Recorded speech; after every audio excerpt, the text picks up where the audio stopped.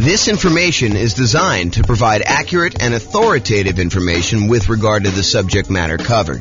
It is offered with the understanding that the presenters are not engaged in rendering legal, accounting, or other professional services.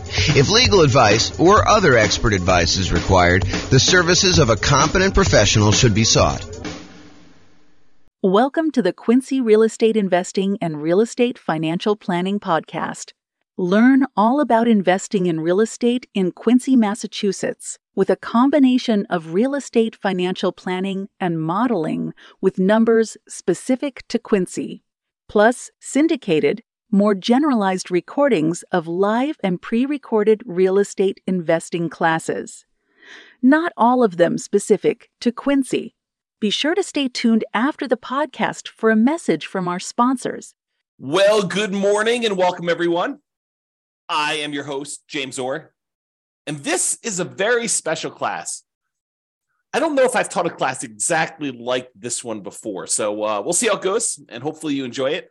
The class today is, what does financially independent mean? What does financially independent mean? So let's give a little background about why I decided to do this class. So here's kind of where I'm at right now, what I'm thinking about. So many real estate investors, not everybody, but many real estate investors who have been owning real estate for the last, 5-10 years, maybe even longer, especially ones with very low mortgage interest rates. And the lower your mortgage interest rate, typically the faster you're paying down principal on your loan. So the lower your mortgage interest rate, the more principal you pay early on in the loan. And oddly enough, the less it changes, less the amount you're paying down in principal changes over time. Technically, I think this math is correct. I proved it to myself before, but it's been a long time since I've done it. The amount of principal you pay down on a loan actually increases by whatever the mortgage interest rate is. So if you think about that, the higher interest rates that we're seeing today, it means that the amount you're paying in principal early on is a little bit lower, but the amount you pay in principal actually increases at whatever that interest rate is. So over time, you pay down a larger and larger amount compared to what you were in the beginning, if that makes any sense. So many real estate investors found themselves kind of in this situation where they're owning real estates with very low mortgage interest rates, which means they're paying down their principal really, really quickly. And we've seen prices go up very rapidly over the last, 10 years or so. So people have seen their equity increase significantly. A lot of people are sitting on very high amounts of equity in their properties, and rents are lagging a little bit. I mean, rents are up, but they're, maybe they're going down now. I mean, it may have overshot a little bit, but we're seeing rents not quite keep up with the increase in interest rates and the increase in prices that we've seen. So rents are lagging behind a little bit. So when you combine these kind of lagging rents with this super significant increase in equity from both having these really low mortgage interest rates and paying down a lot of principal and prices going up, the overall return on equity on the properties that you own have been going down. If you think about that, right? Like, your equity in your property has increased so much, and the rent you're getting on it, the cash flow you're getting on it, the appreciation you're getting on it, the debt pay down, the depreciation you're getting on it are all growing, but they're not growing quite as fast as your equity is. So the return you're getting on equity goes down. And this is relatively normal, right? This is not anything new. We've seen this kind of phenomenon before in a normal case, right? Like, the normal situation is property values go up a little bit each year. You pay down your mortgage a little bit each year, and you're kind of like your profit on the property, your appreciation, your cash flow, your debt pay down, your depreciation, they all kind of grow a little bit. If all depreciation stays the same until it drops off. But in general, these things tend to grow over time, but not quite as fast as your equity. So in general, return on equity tends to kind of taper out. And eventually, when you pay off the property and you lose your depreciation benefit, it tends to approach cap rate plus your unleveraged appreciation rate. So if you bought a 5 cap property, your kind of like overall return on equity would eventually taper out to be that 5% cap rate number, and whatever the appreciation rate you are seeing in your market is, 3%, whatever it is, And so the total between those two is probably about 8%. So over time, your return on equity tends to taper off to be about this 8%, 3% from appreciation, 5% from cap rate. And that's where we typically do. But when you have equity increase very rapidly, this curve drops off very quickly and you have this much lower overall return on equity, which leads people to wonder, what should I do? I've got all this equity in my properties and the return on my equity is actually getting lower than what it was when I acquired these properties even a few years ago. Should I go and sell the property? Should I do a cash out refinance on the property? Should I just do a rate and term refinance on the property? Maybe extend out when I'm going to pay this thing off in order to get my payment down a little bit. Even if interest rates are higher, sometimes it works out that it'll be a little bit better doing that. Most cases not, especially when interest rates were whatever they were, 3%, 4%, 5%, and now they're 7%, high 6s, 8%, depending on where you are and what you're buying. Do you get a second mortgage to kind of retain that low interest rate that you have on the mortgage you currently have there? Maybe you go get like a investment property HELOC, home equity line of credit, and you are able to borrow some money on top of that in order to go do it.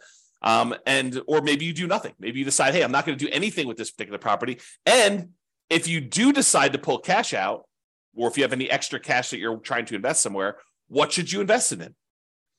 Should you go buy real estate? Well, buying now sure doesn't look like the deals that we had in the last decade or so, where interest rates were at all-time lows. Prices are high, interest rates are high, rents are lagging, making the cash flow on these properties less than amazing.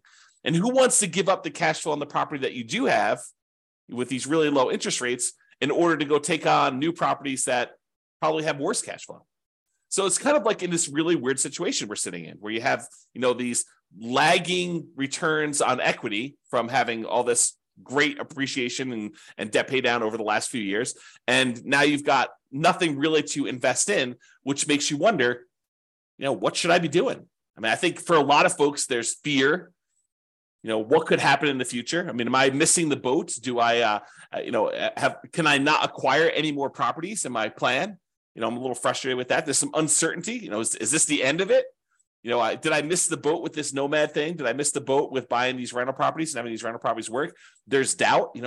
Is this going to be the plan that gets me there? There's lack of clarity. What should I do? Should I go sell these properties? Should I go do a rate and term refi? Should I do a cash out refi? Should I add the second mortgage? Should I do nothing?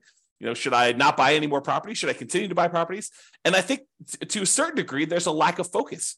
We're thinking about all these different options that we have, and we're thinking, well, maybe I should go look at something new, some type of shiny object. Should I go, speculate in land? Should I go, learn how to buy properties creatively subject to? Because, there's all these low interest rate loans out there. Maybe I should go acquire properties that way. Maybe I should go and do short-term rentals to get my cash flow up on properties. Maybe I should start doing accelerated depreciation or bonus depreciation in order to be able to overcome some of this negative cash flow stuff. Maybe I should do that in order to generate down payments for buying more properties. Like there's all these different options to think about. But then you start thinking, well, maybe I should stick to the plan. Maybe I should go and buy more properties so that I can use the equity I'm seeing in those, even if cash flow isn't amazing, to then go pay off, half of the properties that I keep. Buy 10, sell off 5, pay off the remaining 5. There's that strategy if you want to do that.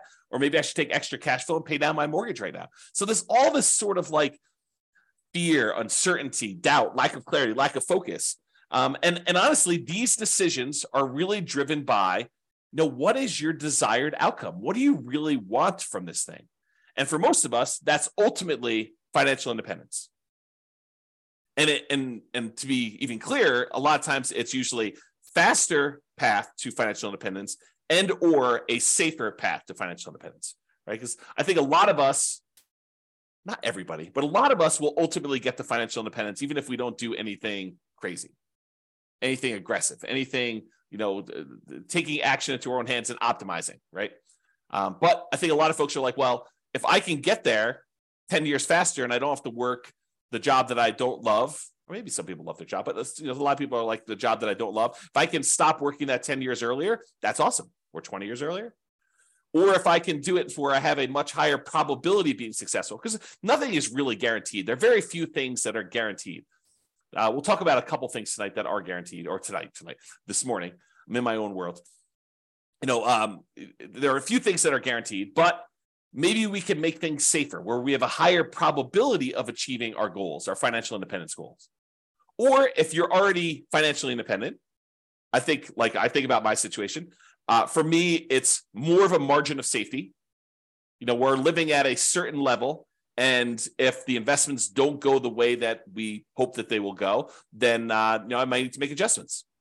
Or I will get closer to my line where I'll need to make adjustments. So for me, it's more margin of safety. If the real estate market drops 5, 10, 15, 20, 30%, I might want to think about what that has an impact on me. Or if the stocks that I have, drop X percent, I might think that I want to have a larger cushion or margin of safety there. Or I might want to de-risk myself, look at what my risk profile is right now and where my weak spots are and say, I have a certain amount of risk. What if I de-risk and do other things?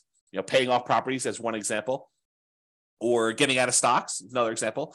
Or maybe I want to do investments such that I can live at a higher standard of living. Right? Let's say right now I'm at a $10,000 a month standard of living, and I want to bump up to $15,000 or $20,000 or $30,000 a month.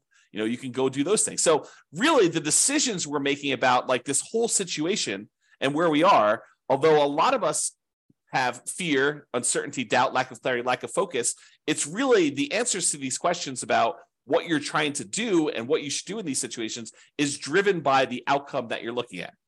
And so that leads into today's class. That's why we're doing today's class. So what is financial independence? As defined by Wikipedia, financial independence is the status of having enough income or wealth sufficient to pay one's living expenses for the rest of one's life without having to be employed or dependent on others. I could take time to break that down. I'm not sure I'm going to take the time to break that down, but like there's this whole thing of each part of that and what it means. Like, for example, like I when I heard this time, I was like, I really latched onto this idea of dependent on others. Well, does that mean if you have rental property and you still are managing that yourself, are you dependent on others? Maybe, probably. Are you relying on a property manager to manage your properties? Maybe, probably. So, even if you start thinking about it and breaking it down that way, the definition starts getting a little bit wacky for a lot of folks. So I'd like to back up, and instead of going in on, focusing in on each of those little areas and doing stuff, I think the general idea is that, you've got enough assets that it is bringing in income where you don't have to work your job anymore, right? That's more of a vague sort of thing. Or you could choose not to work your job. Because some of us, we decide, like after I took sabbatical, what year was that? 2021? I think I started my sabbatical in 2021, it's 2023 right now. And I decided, I was not going to do any work anymore. And I got really bored, which is why I'm doing these things now. I don't think I am suited for not doing much of anything all day or just playing video games all day. So here I am. So, but I could choose not to work. I don't have to. So today we're going to talk about what does it mean mathematically, more mathematically. I'm not going to go into like ridiculous numbers, although I do use an example at one point. But I'm going to give you more of a framework in terms of math about what it means to be financially independent. And specifically, I'll focus on some real estate investor stuff because I think that's more my audience, right? And does it look different for real estate investors than an investor in stocks, bonds, and other asset classes? And I do think it does, which we'll talk about. So we'll discuss that plus a lot more. Whoops. Okay, so how do I define financial independence more in mathematical terms? Like, yeah, it's great if you have assets that kind of produce things where you don't have to work anymore. Yeah, that's the Wikipedia sort of definition there. But what does that actually mean? So for me, it means when the following, and I'll give you a list of what it means here, exceeds your personal expenses. So I break it down into three major groups. I have passive income, I have cash flow from rental properties, and then I have other invested assets times the safe withdrawal rate. So I'll break down what each one means. We'll go into some detail, and I'll go off on some tangents because apparently you guys like tangents when I go off on this. So I will do some of that. All right, first of all, let's talk about passive income. So passive income, I really break down into three sources. It's possible there's another one I've forgotten about in here, or that someone will say, "But James, what about this?" And feel free to kind of chime in if you're listening to the recording after the fact. You can kind of post a comment or send me an email. So passive income really comes from, in my opinion, three things. Number one is Social Security. So a lot of us are working for a period of time, we're contributing to Social Security, and at some point in the future, provided the Social Security system doesn't fall apart and we don't get any money, which I don't think is going to happen, but who knows? I can't predict the future. So Social Security, we put money in and we get a certain amount of dollars back at some point in the future. Maybe it's $1,000, $2,000, $3,000. a month, $5,000. I don't even know what the cap is for Social Security, but you'll get a certain amount of Social Security coming in, and that can help offset expenses you might have in retirement. Usually this doesn't start until I think 62 or 67. I think there's some ones where at 62 it starts at a certain number, and then 67 it goes up to a certain thing. And if you delay it, you get some more. So, if you really are focusing on the Social Security thing, you're probably on the wrong webinar. But you should probably go find out more about that in detail. And honestly, if I'm going to do a thing on Social Security, I would have to do research and do it, because I definitely don't know it from memory. Okay, so passive income Social Security is one of them. Passive income from pensions is another, which is similar to Social Security. In some jobs, you actually have a pension where you're contributing a certain amount of money for your paycheck. It goes into this centralized fund. And I'm oversimplifying all this stuff, right? I'm not an expert on pensions or Social Security or annuities, which is the next one. So pensions, you're kind of contributing from a certain job that you put money into a pension. The pension invests that money and they pay out a certain thing when you retire, and you get that thing. What's interesting about pensions, and specifically, is maybe they're not small enough, but they're small enough in my mind where I have to think about the kind of black box versus detail model. And the black box versus detail model works like this. Sometimes it's helpful to simplify something down to a black box. For example, annuities as a black box would be, I put $100,000 into a black box and it pops out, $2,500 per year until I die. That's the black box. But what's happening inside the black box? Well, inside the black box is an insurance company. And the insurance company for an annuity, basically takes the $100,000 lump sum that you gave them, and they take that and they invest in things, stock markets, bonds, whatever they're investing in. And they know that, hey, you may outlive the normal life expectancy. And in that case, they're okay paying out more than what you probably should have gotten from that $100,000, especially if the market doesn't go your way. But there are going to be some people that did the annuity where they died early. And so for them, they're going to make some more profit on the people that end up dying early, and they're going to make less profit on the ones, or maybe even lose money on the ones where someone dies much later. But overall, because they've got, 100,000 people putting in $100,000 each, some of them are going to die early. Some of them are going to die based on their life expectancy, basically right where it is. And some of them are going to die much, much later, and they're going to lose money on those. And the overall, they're going to be able to make a profit. They're going to have enough money to kind of manage this thing correctly, pay out what they need to pay out, and make their own profit so that they can run the overall business of collecting these annuities, paying out the fees monthly, managing it, sending you statements, all that other stuff. So sometimes it makes sense to look at the black box of, I put money into this pension, the pension kicks out a certain dollar amount per year until I die, or until I'm a certain age, or whatever the agreement is with your pension to do that. And the idea is to simplify it down. And then sometimes you want to really step back and say, how are they able to do that? Like, what is going on that allows them to do it? So for example, when we think about the annuities one,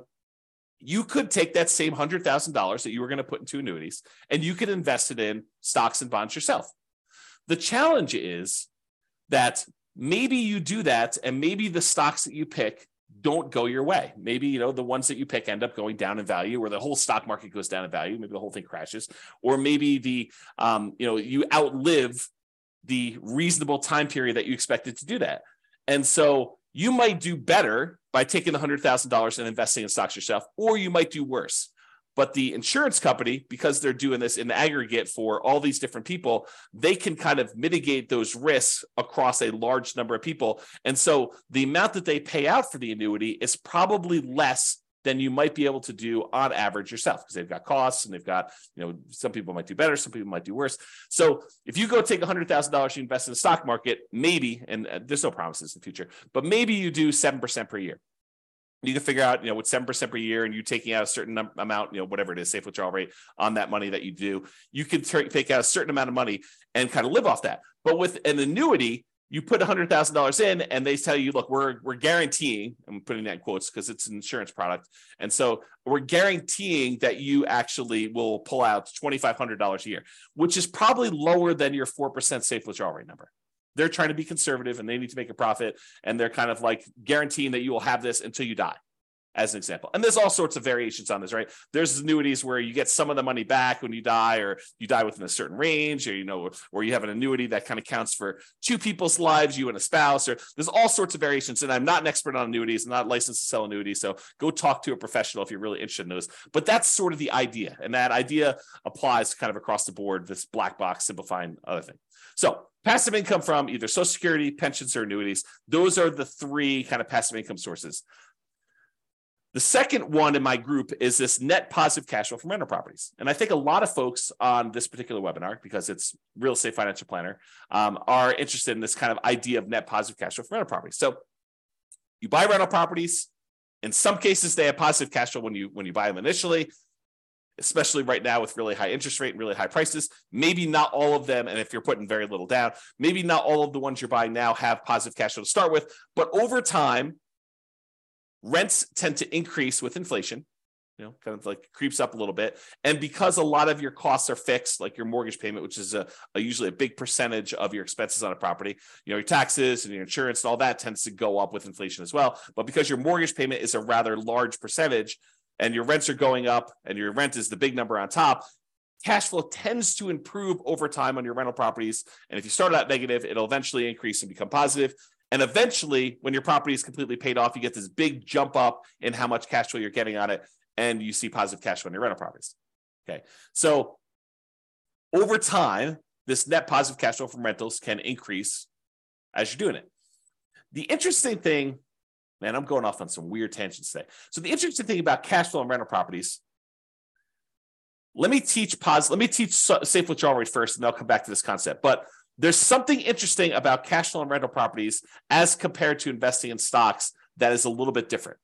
So we'll talk about that next. So why don't I do this? I'll go talk about safe withdrawal rate, and then we'll come right back to this. And Nick or Nathan, I see both of your names right together. One of you remind me if I go off track and I forget to come back. It's possible I will forget to come back, but I'm holding you guys responsible. So safe withdrawal rate times money invested in other assets. So we covered so far passive income, that's Social Security, pensions, annuities. We did that already. I also talked very briefly about net positive cash flow and rental properties, which I'll go into a lot more detail here in a little bit. Safe withdrawal rate money, safe withdrawal rate times money invested in other assets like bonds. So the third source of being financially independent is, let's say over time, you kind of put in whatever it is, $500 a month, and you invest that in stocks or bonds or something else like, I don't know, crypto, or not that I suggest that you do crypto, but you get the idea. You could invest in something else. And then that money grows by investing in these other assets. And you can, when you're ready to be financially independent, say, okay, I've got $1 million saved up. What is a reasonable amount of money that I can take out from this $1 million each year where I am not super likely to have this go down to zero in my lifetime? And so what that is called is a safe withdrawal rate. And there's a Trinity study, and the guy who came up with it, Benjamin, who kind of formulated some math around this concept as to what a number is and what, if you're really likely to run out of money using that number. The oversimplified version is, a lot of people call this the 4% rule. They'll say, I can safely, and I'm using that in quotes, I can safely withdraw 4% of the balance I have at the very start each year, and I am not likely to run out of money investing in stocks and bonds with certain splits over a 30-year time horizon. That's what basically the Trinity study talks about, is they did a whole bunch of math on it and they determined that. So if you have $1 million and you have a 4% safe withdrawal rate, that means you could take out $40,000 per year in year one. And the way that they modeled it is they said, okay, you can increase that $40,000 by whatever inflation is each year. So $40,000 in year one, 40,000 plus, you'll call it 3% for inflation, although inflation right now is higher than that. But 40,000 plus 3% in year two, and so on and so forth until you either run out of money or you die. So that's the thought process behind the safe withdrawal rate. But what's interesting about the safe withdrawal rate, and you guys don't need to remind me because I'm going right there now with this cash flow from rental properties for a safe withdrawal rate. So what's interesting about the safe withdrawal rate is, we just talked about it. If you start with $1 million, you're getting $40,000 a year, 4% safe withdrawal rate out of your money. And depending on what the stock market does, in some years you may only be taking part of what the stock market grew. So if the stock market grew 10% in that year, you made $100,000 on your $1 million investment, and you're only pulling out $40,000. In that case, you would never run out of money. If it did that every year, you wouldn't run out of money. You'd make $100,000 each year, you'd pull out $40,000, and actually it would compound, so it would grow more than that. But the idea is that you're always taking out less than it grew. But unfortunately, the stock market does not 100% of the time grow every year. Sometimes the market goes down. So imagine for a minute, you started with $1 million. You took out 40,000, you took out 40, let's do it this way. You started with $1 million. At the end of the year, you're going to take out your money. The stock market went down to $900,000. It declined by 10% that year. And then you took out 40,000. Now you're less than you had the year before. In fact, considerably less. You're at $860,000 when just a year earlier, you were at $1 million. Well, that's potentially problematic because even if it grows that 10% back, you're still going to be under $1 million at that point. And if you're going to take out another $40,000, your balance is going down. So some years the stock market will go up and you'll be fine. You'll take out less than what the stock market made. Some years the stock market will go down and you'll still take out money, which is potentially problematic, which is how you could potentially run out of money using this safe withdrawal rate thing. And why when they ran all their modeling and they said, okay, look, depending on when you started, the historical stock market data, in X percent of the time, whatever it is, 90% of the time, you have more money than you started. In 5% of the time, you actually ran out of money and you didn't have enough to do it. So you can look at these numbers and see what happens, and no one knows the future, so you can't guarantee that that's what's going to happen. However, here's what's different with rental properties. So let's say instead of having the $1 million and you're getting a safe withdrawal rate, you have the $1 million, but the $1 million is tied up in equity in your rental properties, free and clear rental properties. Let's say you own 4 free and clear $250,000 properties, and they're throwing off $40,000 a year in positive cash flow from all of them combined. Well, what's interesting about that is you're not tapping into the equity in the properties. Sure, property values can go up and down, and so your $1 million in equity could go up or it could go down. But really what's happening is that cash flow is being thrown off. You're not tapping into the equity or the principal, another way of thinking about it, in the rental properties. So in that way, it's a little bit, I don't know, I probably would say safer when you think about it that way. But there are some weird things that can happen even with that. So for example, let's say you've got this $40,000 a year coming in from your cash flow on your $1 million worth of equity in your rental properties. And you have your budgeting for your property taxes, your property insurance, your property management, vacancy, you're kind of budgeting for all those, maintenance on the property. But what you aren't necessarily budgeting for is capital expenses. You're not setting aside enough money so that when your $10,000 roof goes out in your property, that you have enough money set aside for a $10,000 roof. Your maintenance budget, you've included things like carpet and paint and, maybe replacing some appliances over time and, kind of like fixing some flooring in the kitchen and, maybe some, touch-up paint here and there outside. Like you're not really budgeting for a roof. Some people would, but I think a lot of folks would not include that in their normal budget. So if you have a $10,000 roof come up and you were making $40,000 a year in cash flow, positive cash flow on your free and clear rental properties, what does that mean? Well, you could go and get like a home equity line of credit on these free and clear rental properties. Maybe you do on one property where you say, okay, it's worth $250. What's 70% of $250? What is that? Probably 140 something.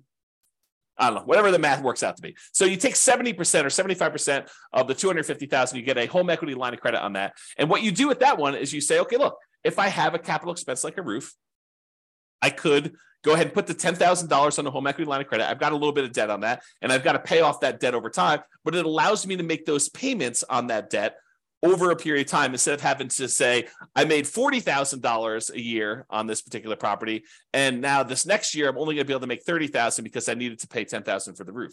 That could be hurtful for you if you're using this to live on. Instead, you could say, okay, I'm going to get $40,000 a year. I'm going to put this HELOC on this property, and I got to make payments on it, so I'm going to reduce it, but I'm not going to reduce it by the full $10K.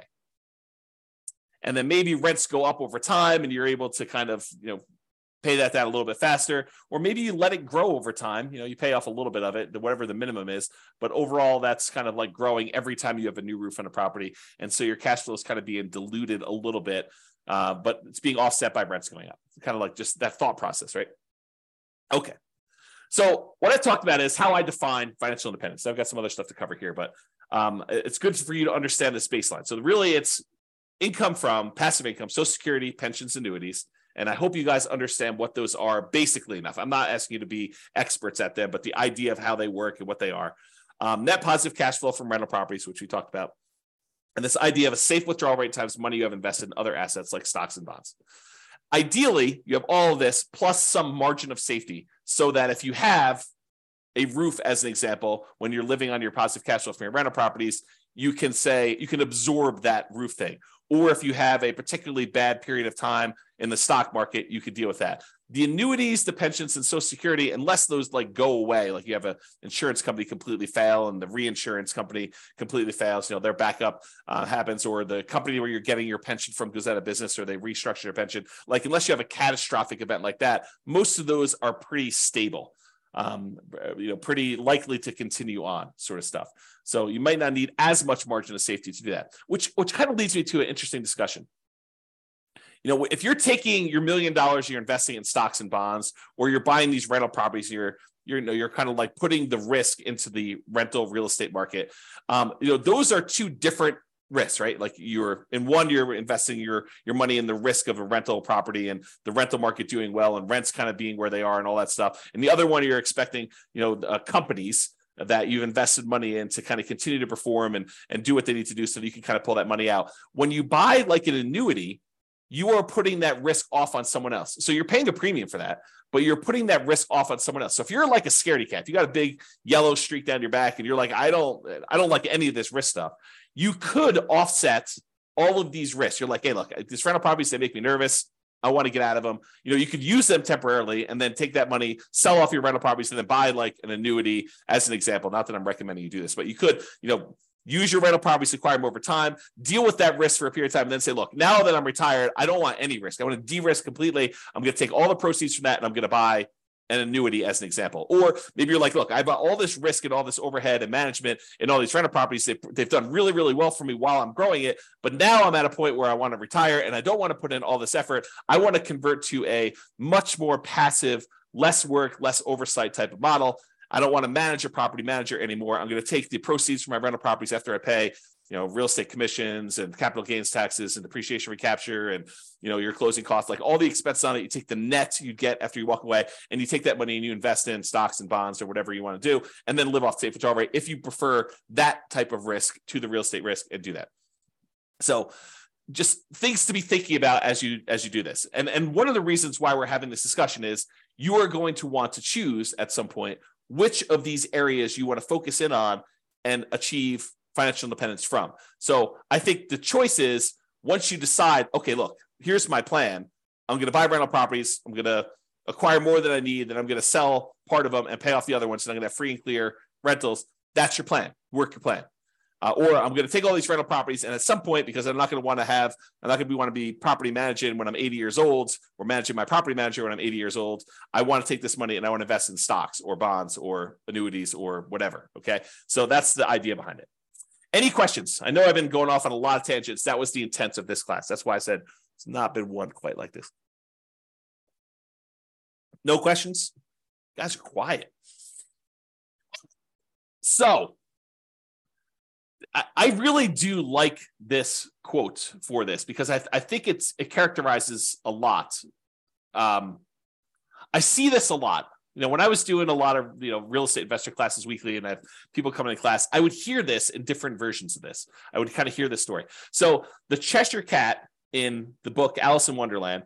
I'll kind of read you the page. This is a quote from the book. So the quote is, "Would you tell me, please, which way I ought to go from here?" That's Alice asking the Cheshire Cat. The cat replies, "That depends a good deal on where you want to go to," said the cat. "I don't much care where," said Alice. "Then it doesn't matter which way you go," said the cat. "So long as I get somewhere," Alice added as an explanation. "Oh, you're sure to do that," said the cat, if you only walk long enough."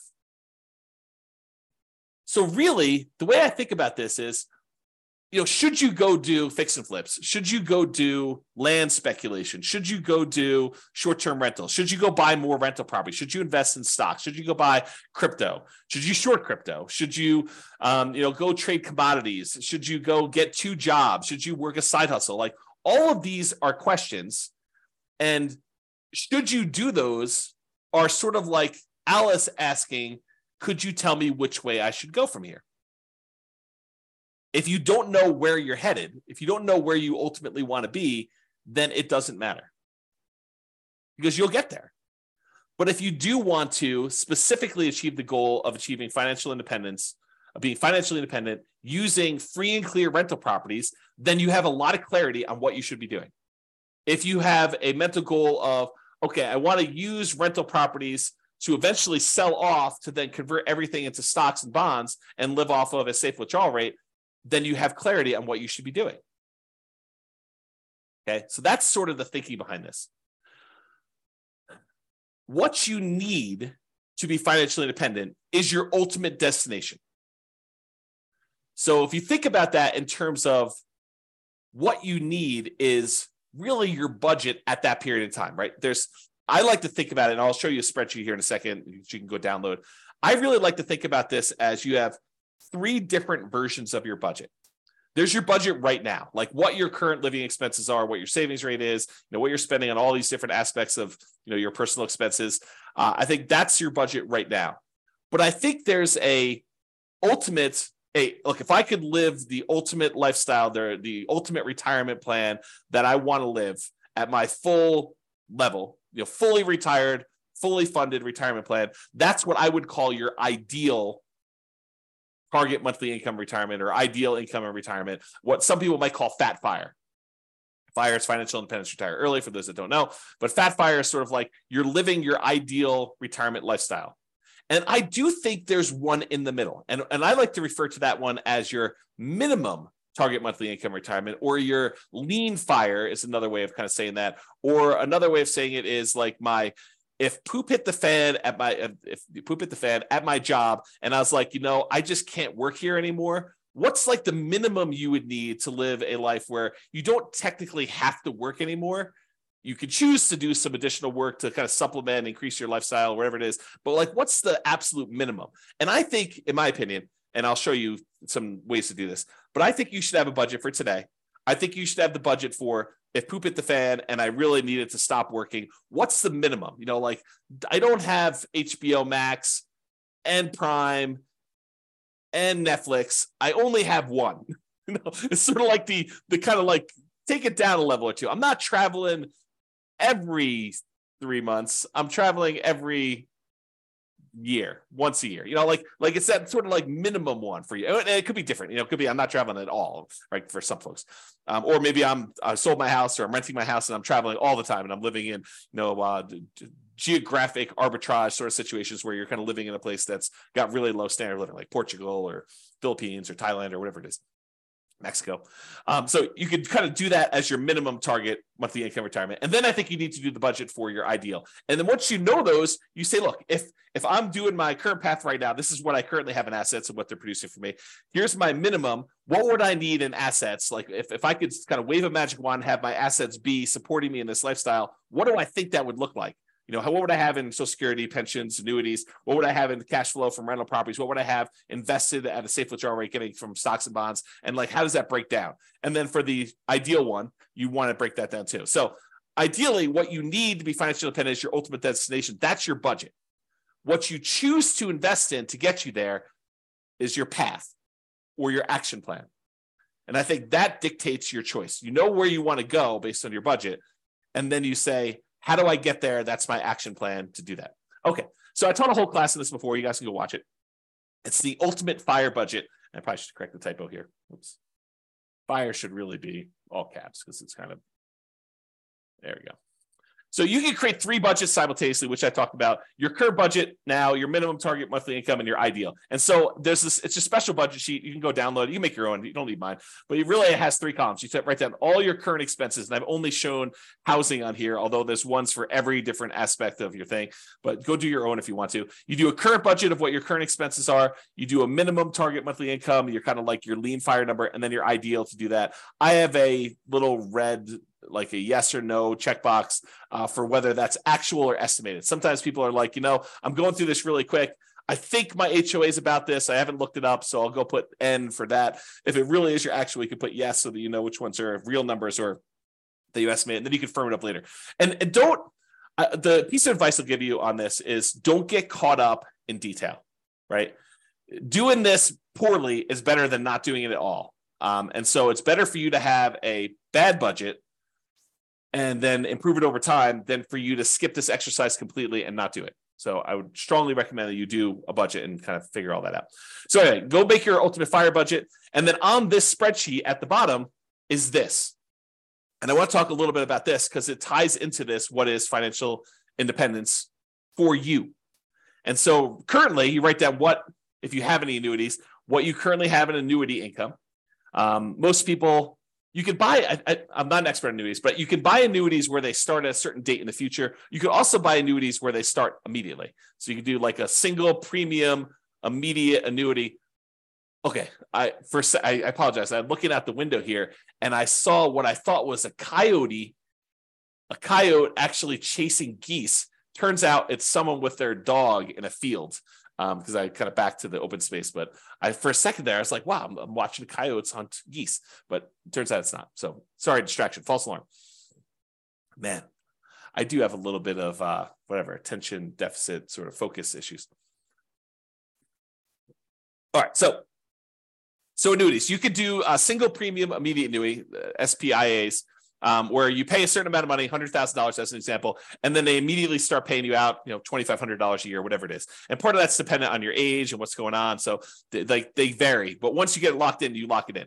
Or you could say, look, I'm going to pay $100 a month, and by the time I'm 55 or 65 or whatever age you set up with the annuity company, I'm going to pay out whatever that dollar amount is. You can kind of do it that way too. So you put in whatever your current annuity situation is, or you could say, look, when I finally reach my kind of my minimum or my lean fire number, I want to have this amount in annuities. And some people would think, I want my like baseline expenses covered by something where it is completely de-risked, right? Like it's like as safe as it can be, which is sort of an annuity sort of product where you're putting the risk on someone else's insurance company to handle that. So you might say, look, I really want to have, I don't know, $1,000 or $2,000 a month or not a month. Oh, maybe it is a month in annuity type income. And so you want to put a little bit of money into here to do that. Some people will be like, I want to have all of it in real estate. It's up to you. It's your choice.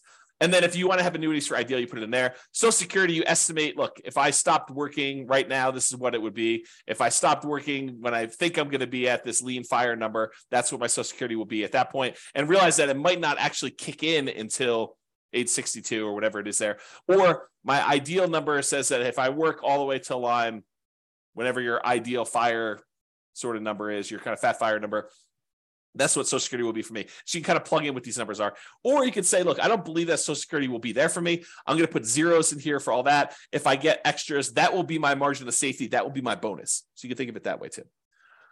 If you got a pension, great. Same idea. Just plug in your pension numbers for those. Now, here's the net rental cash flow one. And this, I think, is interesting because let me kind of describe it this way.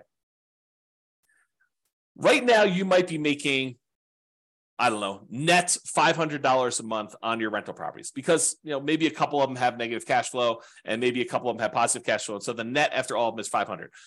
But realize when you own rental properties, this kind of rent tends to increase over time. And so you have to look at a couple different things. You have to look at, what it is right now, what it will likely be when you're sort of in the future. And you can kind of guess at that or kind of do some really rough line estimates. If you have access to the Real Estate Financial Planner software, you can put it in your numbers and see what it is at any point in time because we do all that modeling for you. But if you don't, just kind of estimate and say, this is where it is. However, if you're thinking to yourself, at some point in the future, when I'm at my ideal or maybe when I'm at my minimum, what I want to do is I want to have free and clear rental properties. Here's the way to think about that. your cash flow on a free and clear property that doesn't have a mortgage, rental property, is net operating income. So if you calculate net operating income, you take your gross potential income, subtract that vacancy, you got your gross operating income, subtract out your operating expenses, your taxes, your insurance, your maintenance, your property management, your HOA fees, any landlord paid utilities, like all those things, you subtract out all those. And what you're left over with after you subtract those out is net operating income. Net operating income is the income your rental property produces, excluding, not including at all, any financing charges. So if you think about it, if you want to find out what your rental properties will ultimately produce when they're paid off free and clear, it is your net operating income on all those properties. So if you made a little spreadsheet and says, okay, here's the 6 rental properties I have, I'm probably selling these 2 off at some point because they're kind of like not ones I'd want to hold in my portfolio long term. Because I think sometimes we buy properties for strange reasons, because this one cash flow is really great, or I had this before I got married and so I converted it to a rental, but it's kind of a weird property. It shouldn't really even be a rental property. It's sort of like one I just happen to have. And so maybe I want to get rid of that one, or maybe that's the best one and I'm going to keep that, all these different reasons for selling and not selling. But maybe you decide, hey, look, I've got these 6 rental properties. These 2 I'm going to get rid of. So ultimately, I will have these 4 free and clear when I hit my kind of like retirement number. And so you want to look at what your net operating income number is on those 4, if they were completely paid off, and how much that would contribute toward you being financially independent. So you got to put those numbers in here in the spreadsheet.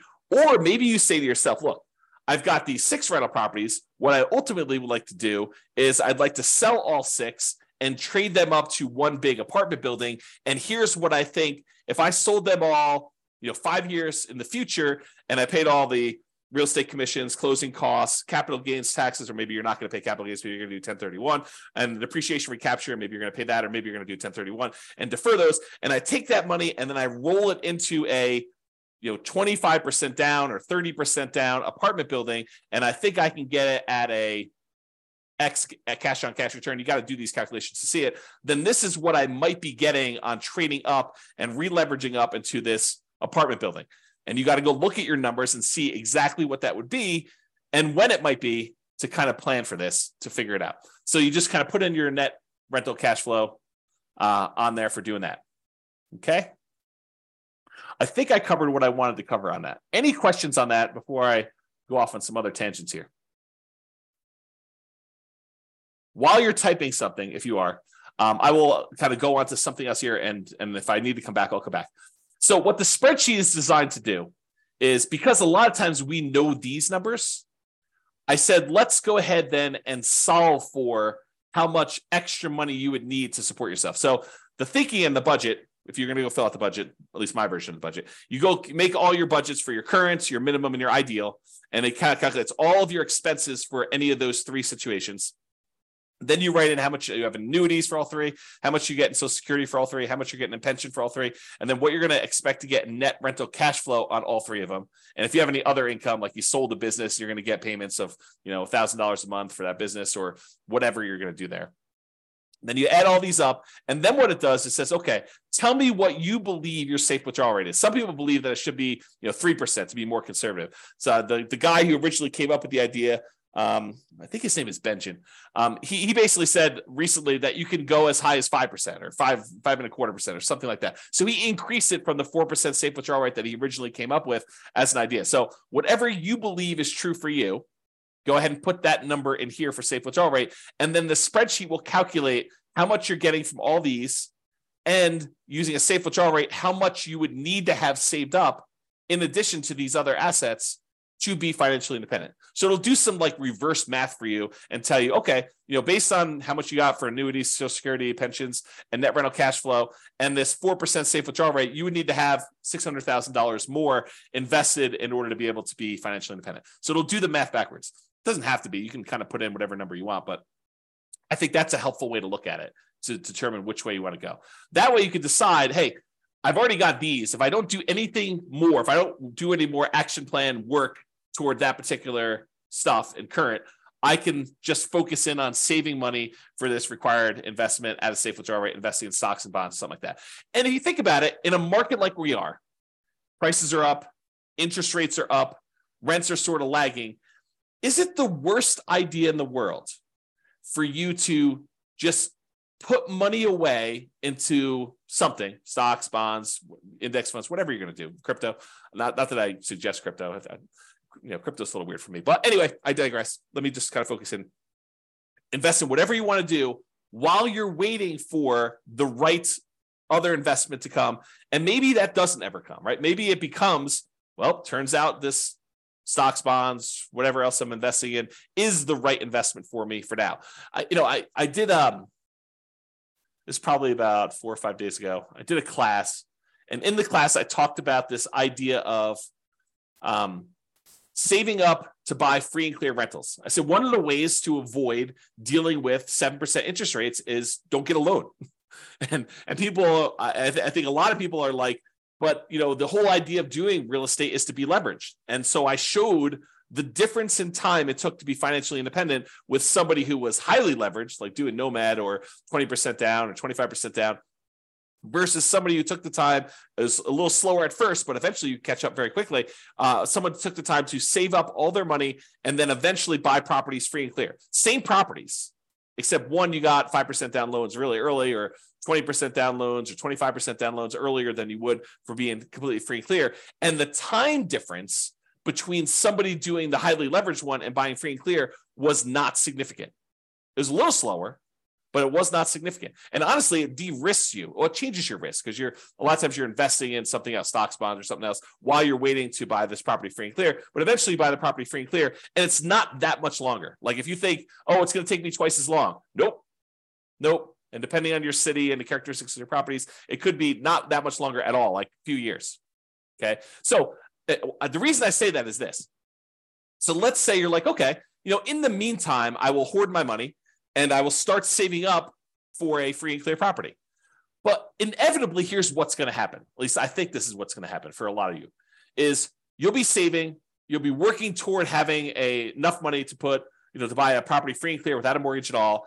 And when you have, pick an arbitrary number in the middle, 50% saved up, you will come across a real estate deal where it makes sense to buy it with 50% down.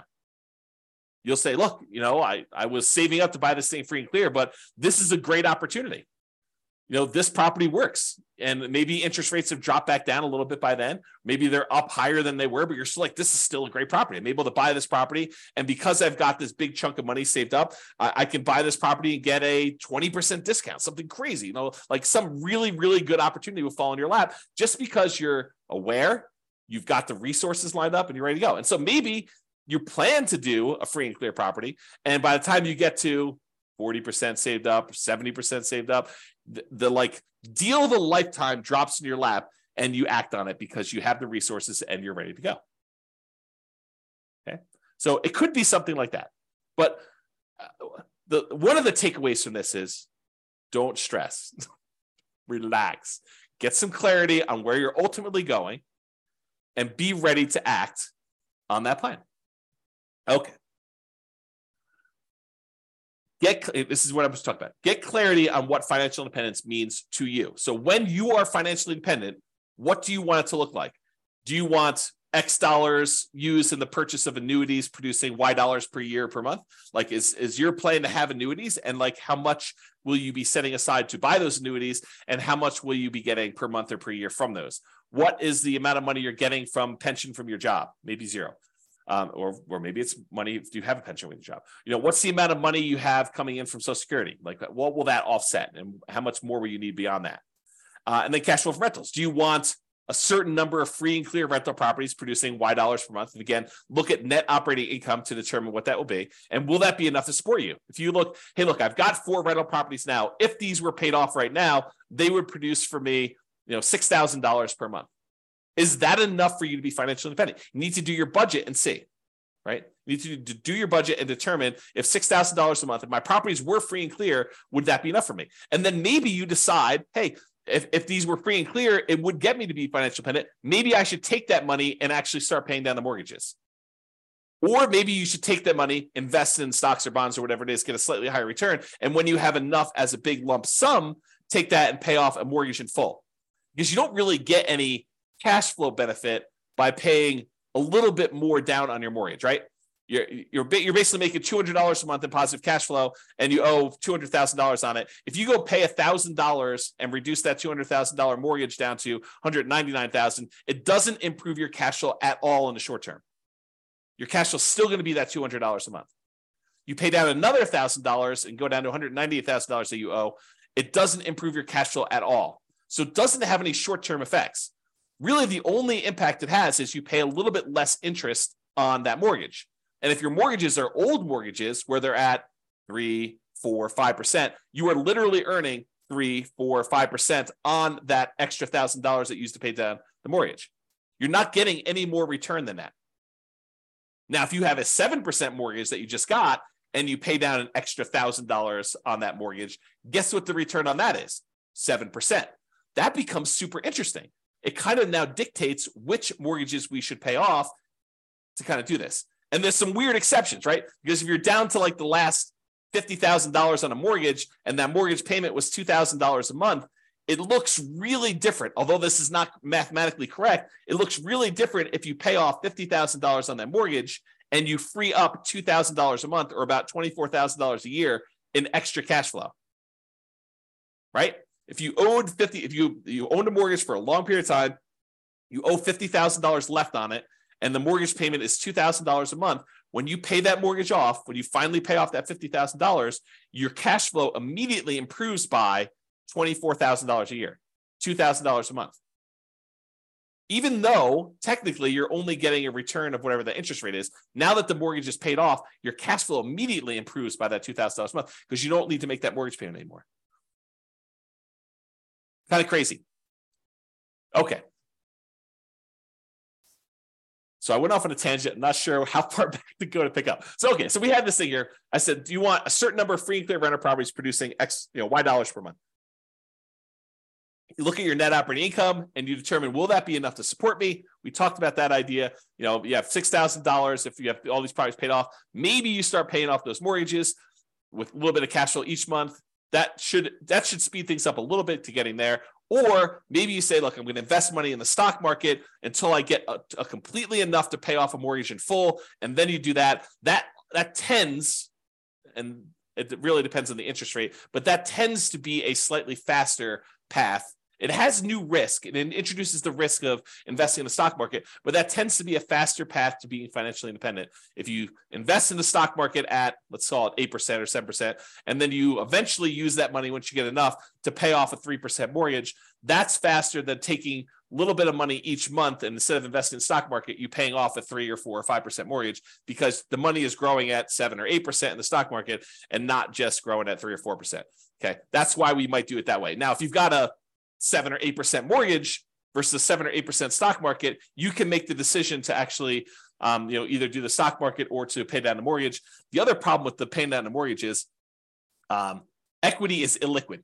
It's hard to get at. It's harder to get at than it is to just call your stock market brokerage company and say, send me a check. Liquidate my account and send me a check. Oh, there's a really cool eagle out there. I gotta stop. I may need to close the window when I do these. Yeah, so you may want to go and you call a company and say, send me the check for this. It's a lot easier than trying to get a HELOC on your property, and then you're also paying money on the HELOC, and this other one you're liquidating. So I don't know, there's things to consider there. So cash flow and rentals, we talked about doing free and clear ones, or you could say, look, I want to have 10 leverage rental properties producing Y dollars a month. Maybe you want to get to the point where each rental property is producing $400 a month positive cash flow or $500 a month positive cash flow, and you want 10 of them. And so now you have 5,000. And then over time, as the mortgages pay down and the rents kind of go up, you eventually improve that cash flow. And so there's some benefits to doing it that way too. The free and clear one, your cash flow tends to increase slower because it's not leveraged anymore. With the ones that are leveraged, your cash flow tends to improve a little bit, although it comes at a risk cost. It comes at an additional measure of risk. So if you're going to do that, you should definitely talk to someone about how these risks kind of play out and which one's better. Or we talked about passive income, talked about cash flow, or the safe withdrawal rate on invested assets. Maybe you want to have whatever it is, $500,000, $1 million, $2 million, invest in stocks, bonds, or something else at a Y, safe withdrawal rate, 4%, 3%, 5%, whatever you feel is safe for you per year, and you kind of do that. Or some combination of the above, which is what we've been talking about today. So like, a little bit from Social Security, maybe I have I buy a little bit in annuities, maybe I have, one free and clear property and, 3 leverage properties or whatever you have, and maybe you have $1 million in safe withdrawal rate assets in order to be diversified across a wide number of asset fields to kind of mitigate your risk and get some of the benefits of some things and some of the benefits of other things. Any questions on that before I do it? Okay. All right. So Warren Buffett's 2-list strategy. So this is advice given to Mike Flint, Warren Buffett's pilot, and it's from Warren Buffett. And this is from James Clear's website, jamesclear.com/Buffett-focus. And I copied it verbatim, so I'm going to read it to you so that you kind of get the story. But these are James Clear's words, except where I kind of go off on tangent. So step 1, Buffett started by asking Flint, his pilot, to write down his top 25 career goals. And this is relevant for you. You'll see where it goes. So Flint took some time and wrote them down. Note, you could also complete this exercise with goals for a shorter timeline. For example, write down the top 25 things you want to accomplish this week. Step 2, then Buffett asked Flint to review his list and circle his top 5 goals. Again, Flint took some time, made his way through the list, and eventually decided on his 5 most important goals. Now, note, if you're following along at home, pause right now and do these first 2 steps before moving on to step 3. This is James Clear talking right now. Step 3. At this point, Flint had 2 lists. The 5 items he had circled were list A, and the 20 items he had not circled were list B. Flint confirmed that he would start working on his top 5 goals right away. That's back to James. So that's right. You basically say, look, I want to figure out what my top 5 priorities are, and I want to focus in on my top 5 priorities. And for you, whatever those are for you in terms of being financially independent, whatever your goals are to get to those numbers for you. Okay. Now back to the reading. And that's when Buffett asked him about the second list. And what about the ones you didn't circle? Flint replied, well, the top 5 are my primary focus, but the other 20 come in a close second. They're still important, so I'll work on those intermittently as I see fit. They are not as urgent, but I plan to give them a dedicated effort. And it's back to me now. And so you think to yourself, yeah, that's great, right? Like he's going to focus on the top 5. And, if he can easily knock out number 7 on the list or kind of put a little time in because it happens to be convenient to do number 7 right now, that's great, right? Not so fast as we continue reading. To which Buffett replied, no, you've got it wrong, Mike. Everything you didn't circle just became your avoid at all cost list. No matter what, these things get no attention from you until you've succeeded with your top 5. The thinking is, I'm done reading.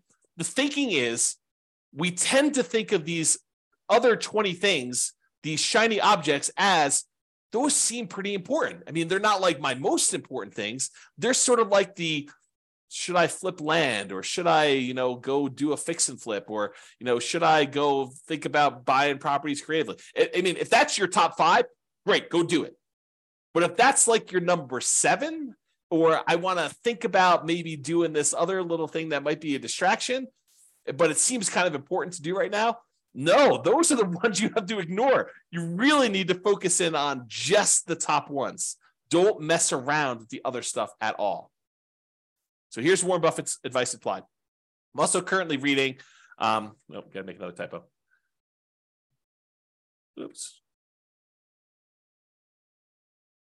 Okay.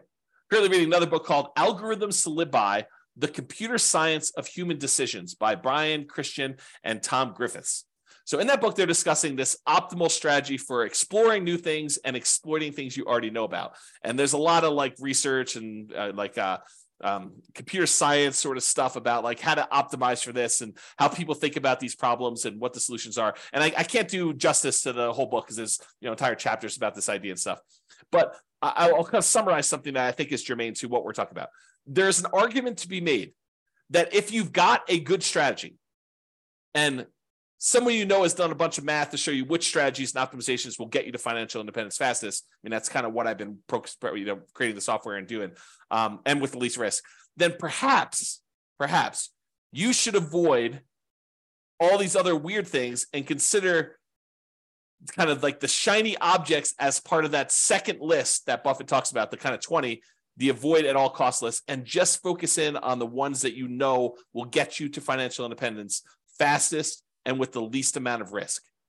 Once you decide what that needs to look like for you, focus in on achieving those with that stuff, okay? And avoid this kind of exploring new things stuff because it's really a distraction. And a lot of times you won't know how to weight that. You won't know if that is a better choice for you because it'll be brand new for you, and you won't have the nuance and expertise and subtlety of understanding all the pros and cons and where the kind of like weird faults and stuff are. I mean, you know this to be true. Think about it for yourself. Prove it to yourself, okay? All right, so I want to cover this idea of primary residence being paid off as it relates to this financial independence topic, because I do think this is an interesting example that applies to other areas. It's not, you might think I'm just talking about primary residence and whether or not you should pay it off, but I'm not. I'm talking about a whole bunch of other problems that appear like this, okay? So let's talk about this. So should I pay my primary residence off? And if so, that may significantly reduce what you need to be financially independent. And I'll explain to you what I mean by that. So let's look at an example. Imagine for a minute there's somebody who has $1 million saved up in stocks. And in addition to that, they have a couple of rental properties where the total amount of their net cash flow after all their expenses is $1,000 per month. So not an amazing rental portfolio, but $1,000 a month, a healthy rental property portfolio and net positive cash flow after property management, taxes, insurance, maintenance, like all that stuff. It's $1,000 a month coming in from that. And they've got this $1 million invested in stocks somewhere.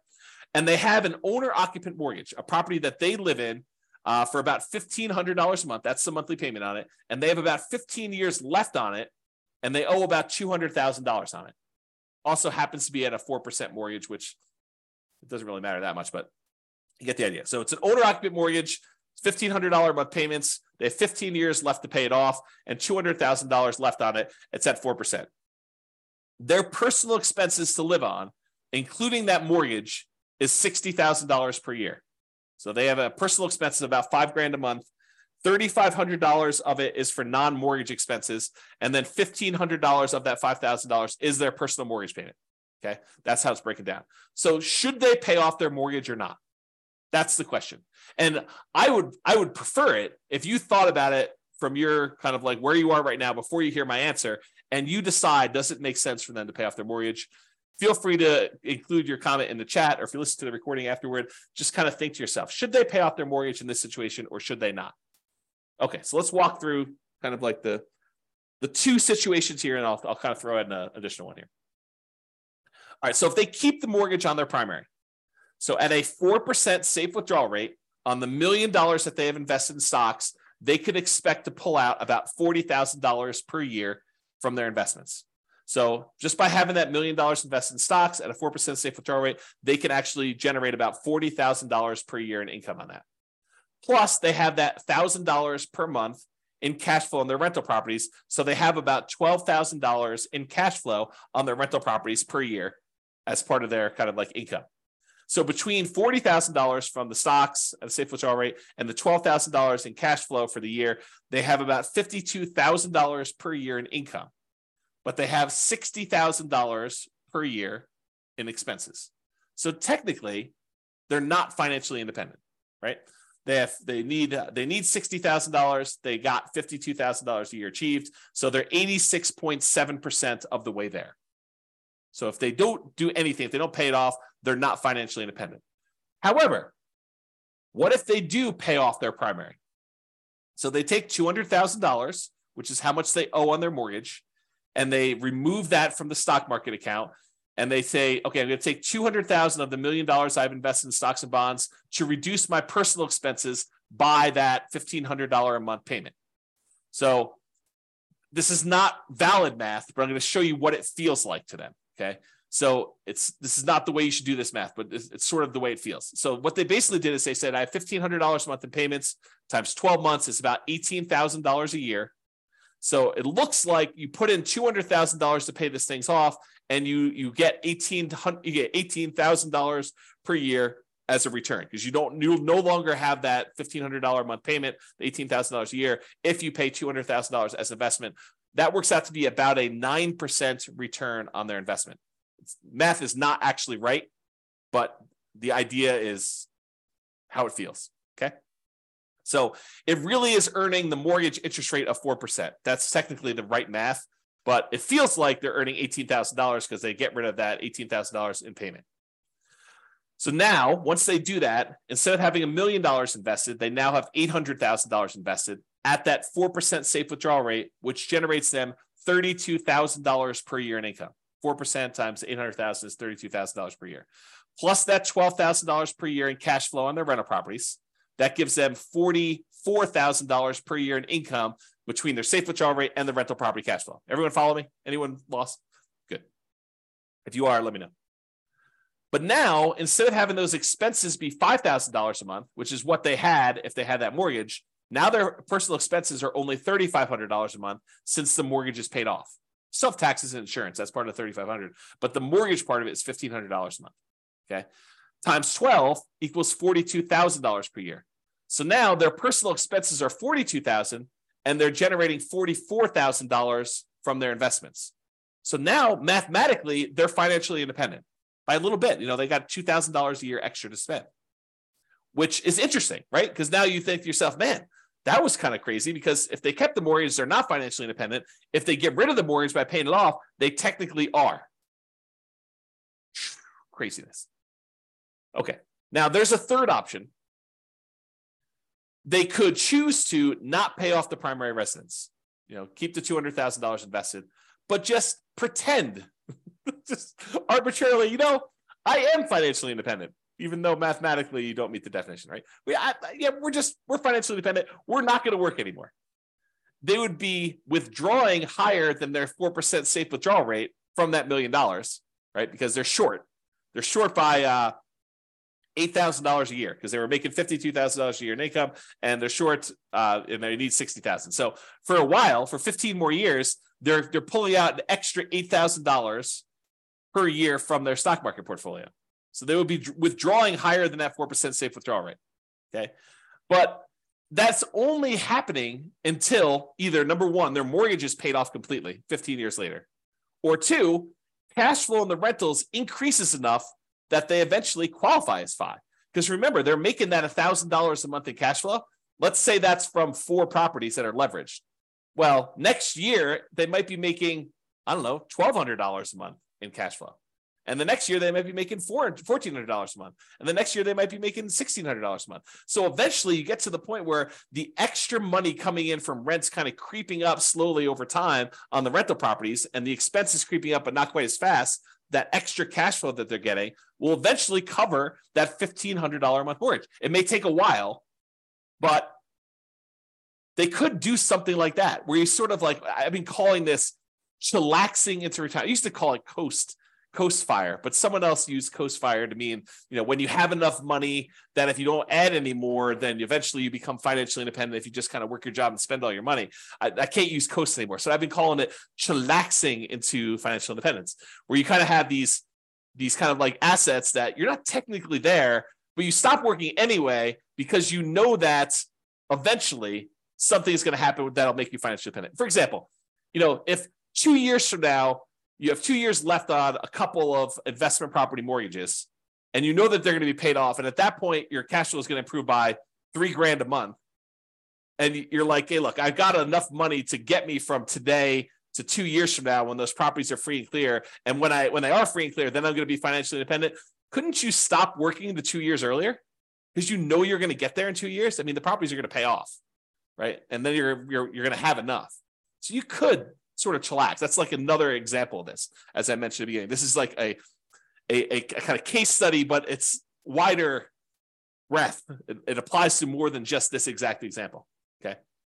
So I don't know, just something to think about there. Another kind of thought process, and I'm getting toward the end here in the presentation. If you're 110 years old and you have $1 million saved, do you really need to keep a 4% safe withdrawal rate at that point and only spend $40,000 a year? And I would argue probably not, right? If you have $1 million, you probably don't need to limit yourself to $40,000 if you're 110 years old. And so I've done the extreme case.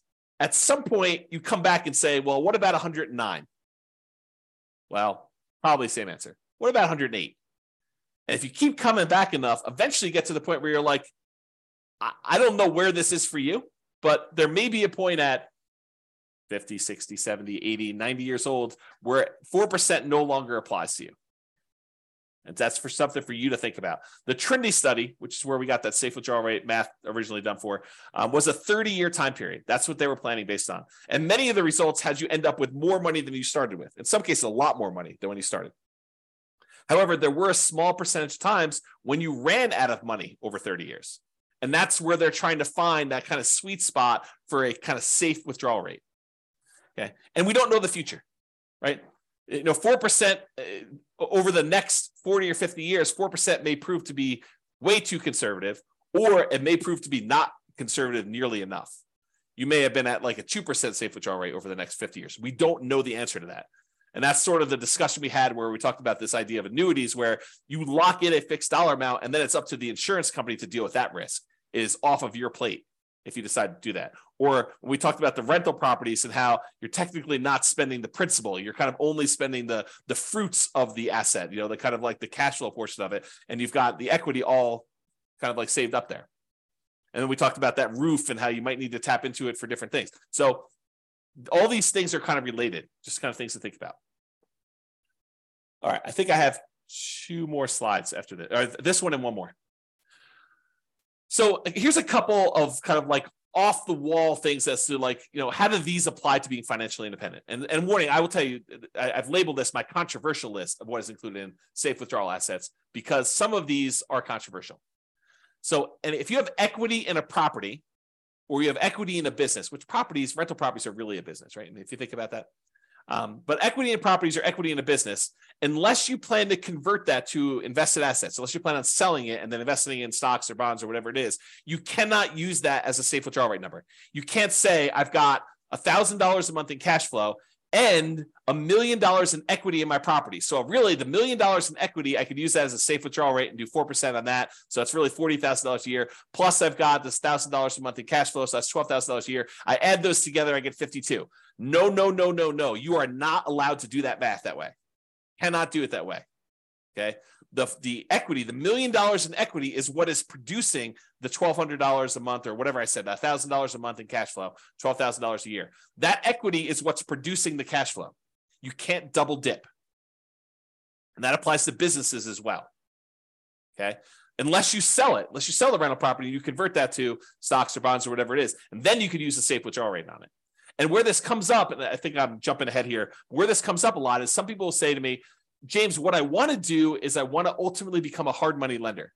I want to use rental properties to get to the point where now I have, $5 million that I could lend out at 12, 14, 16, 18, 20% to people doing fix and flips where I could then make 12, 14, 16, 18% of my money. And by doing that, that means I can actually count that 12, 14, 16, 18%, whatever number I'm getting for those loans, I can count that as pure income. So if I've got $1 million, I'm making 12%, I can say I could spend $120,000 a year because that's what I'm getting on those hard money loans. No, that's not how that works. And this is why I think it's controversial. I think that you say, I've got this $1 million that I'm loaning out at 12% or 14% or 16%. You still do a 4% safe withdrawal rate on that $1 million. It doesn't matter that you're earning 12, 14, 16, 18% on that money.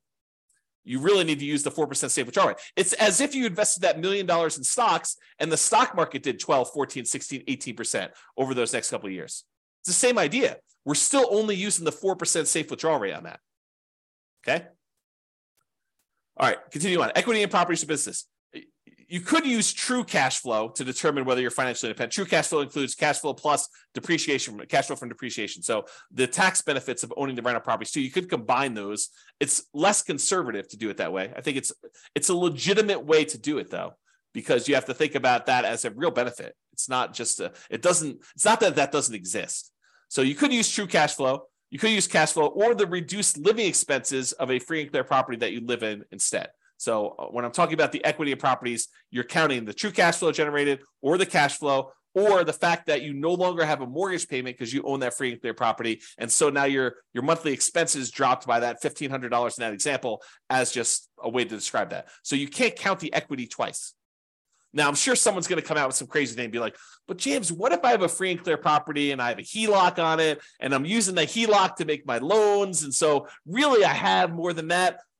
I mean, you guys are getting into like these strange areas where you're double dipping and you're adding a lot of risk by doing that. And so technically, could you do that? But then it's really that you don't have, $1 million in equity. You only have, 75% of $1 million, or 75% is kind of your loan. So you really only have $250,000 in equity. And really the cash flow gets decreased by whatever the payment is on that HELOC.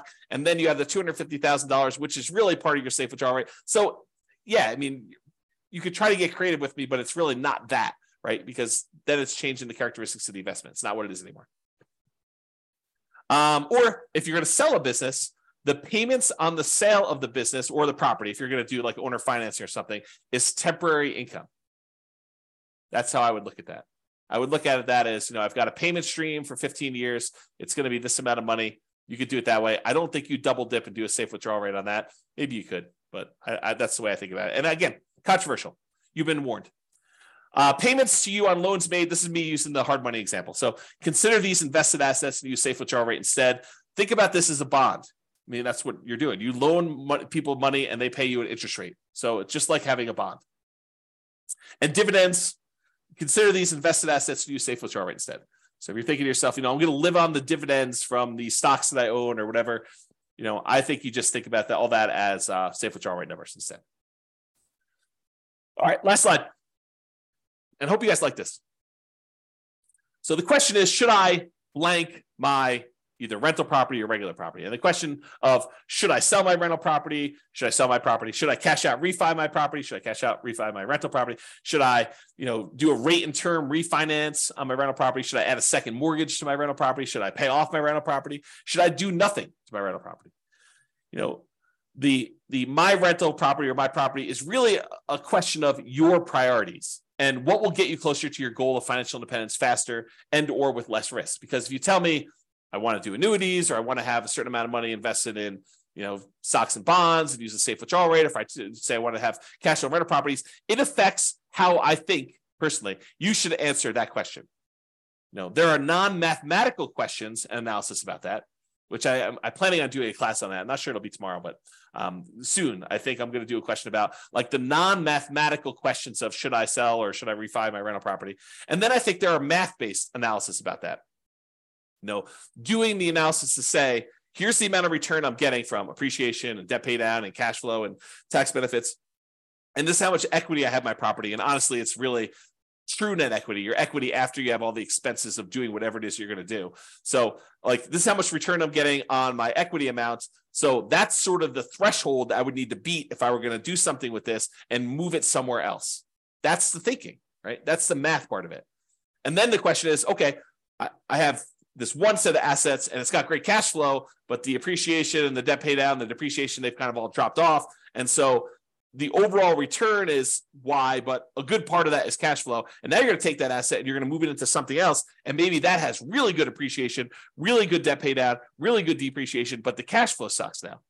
And depending on what you're trying to accomplish, that may be great or it may suck, right? Depending on what you're trying to do. If you're trying to go for a certain amount of cash flow and you have a very narrow time, you have a very short time period to do that, you might not want to convert one type of asset to another if it doesn't get you there.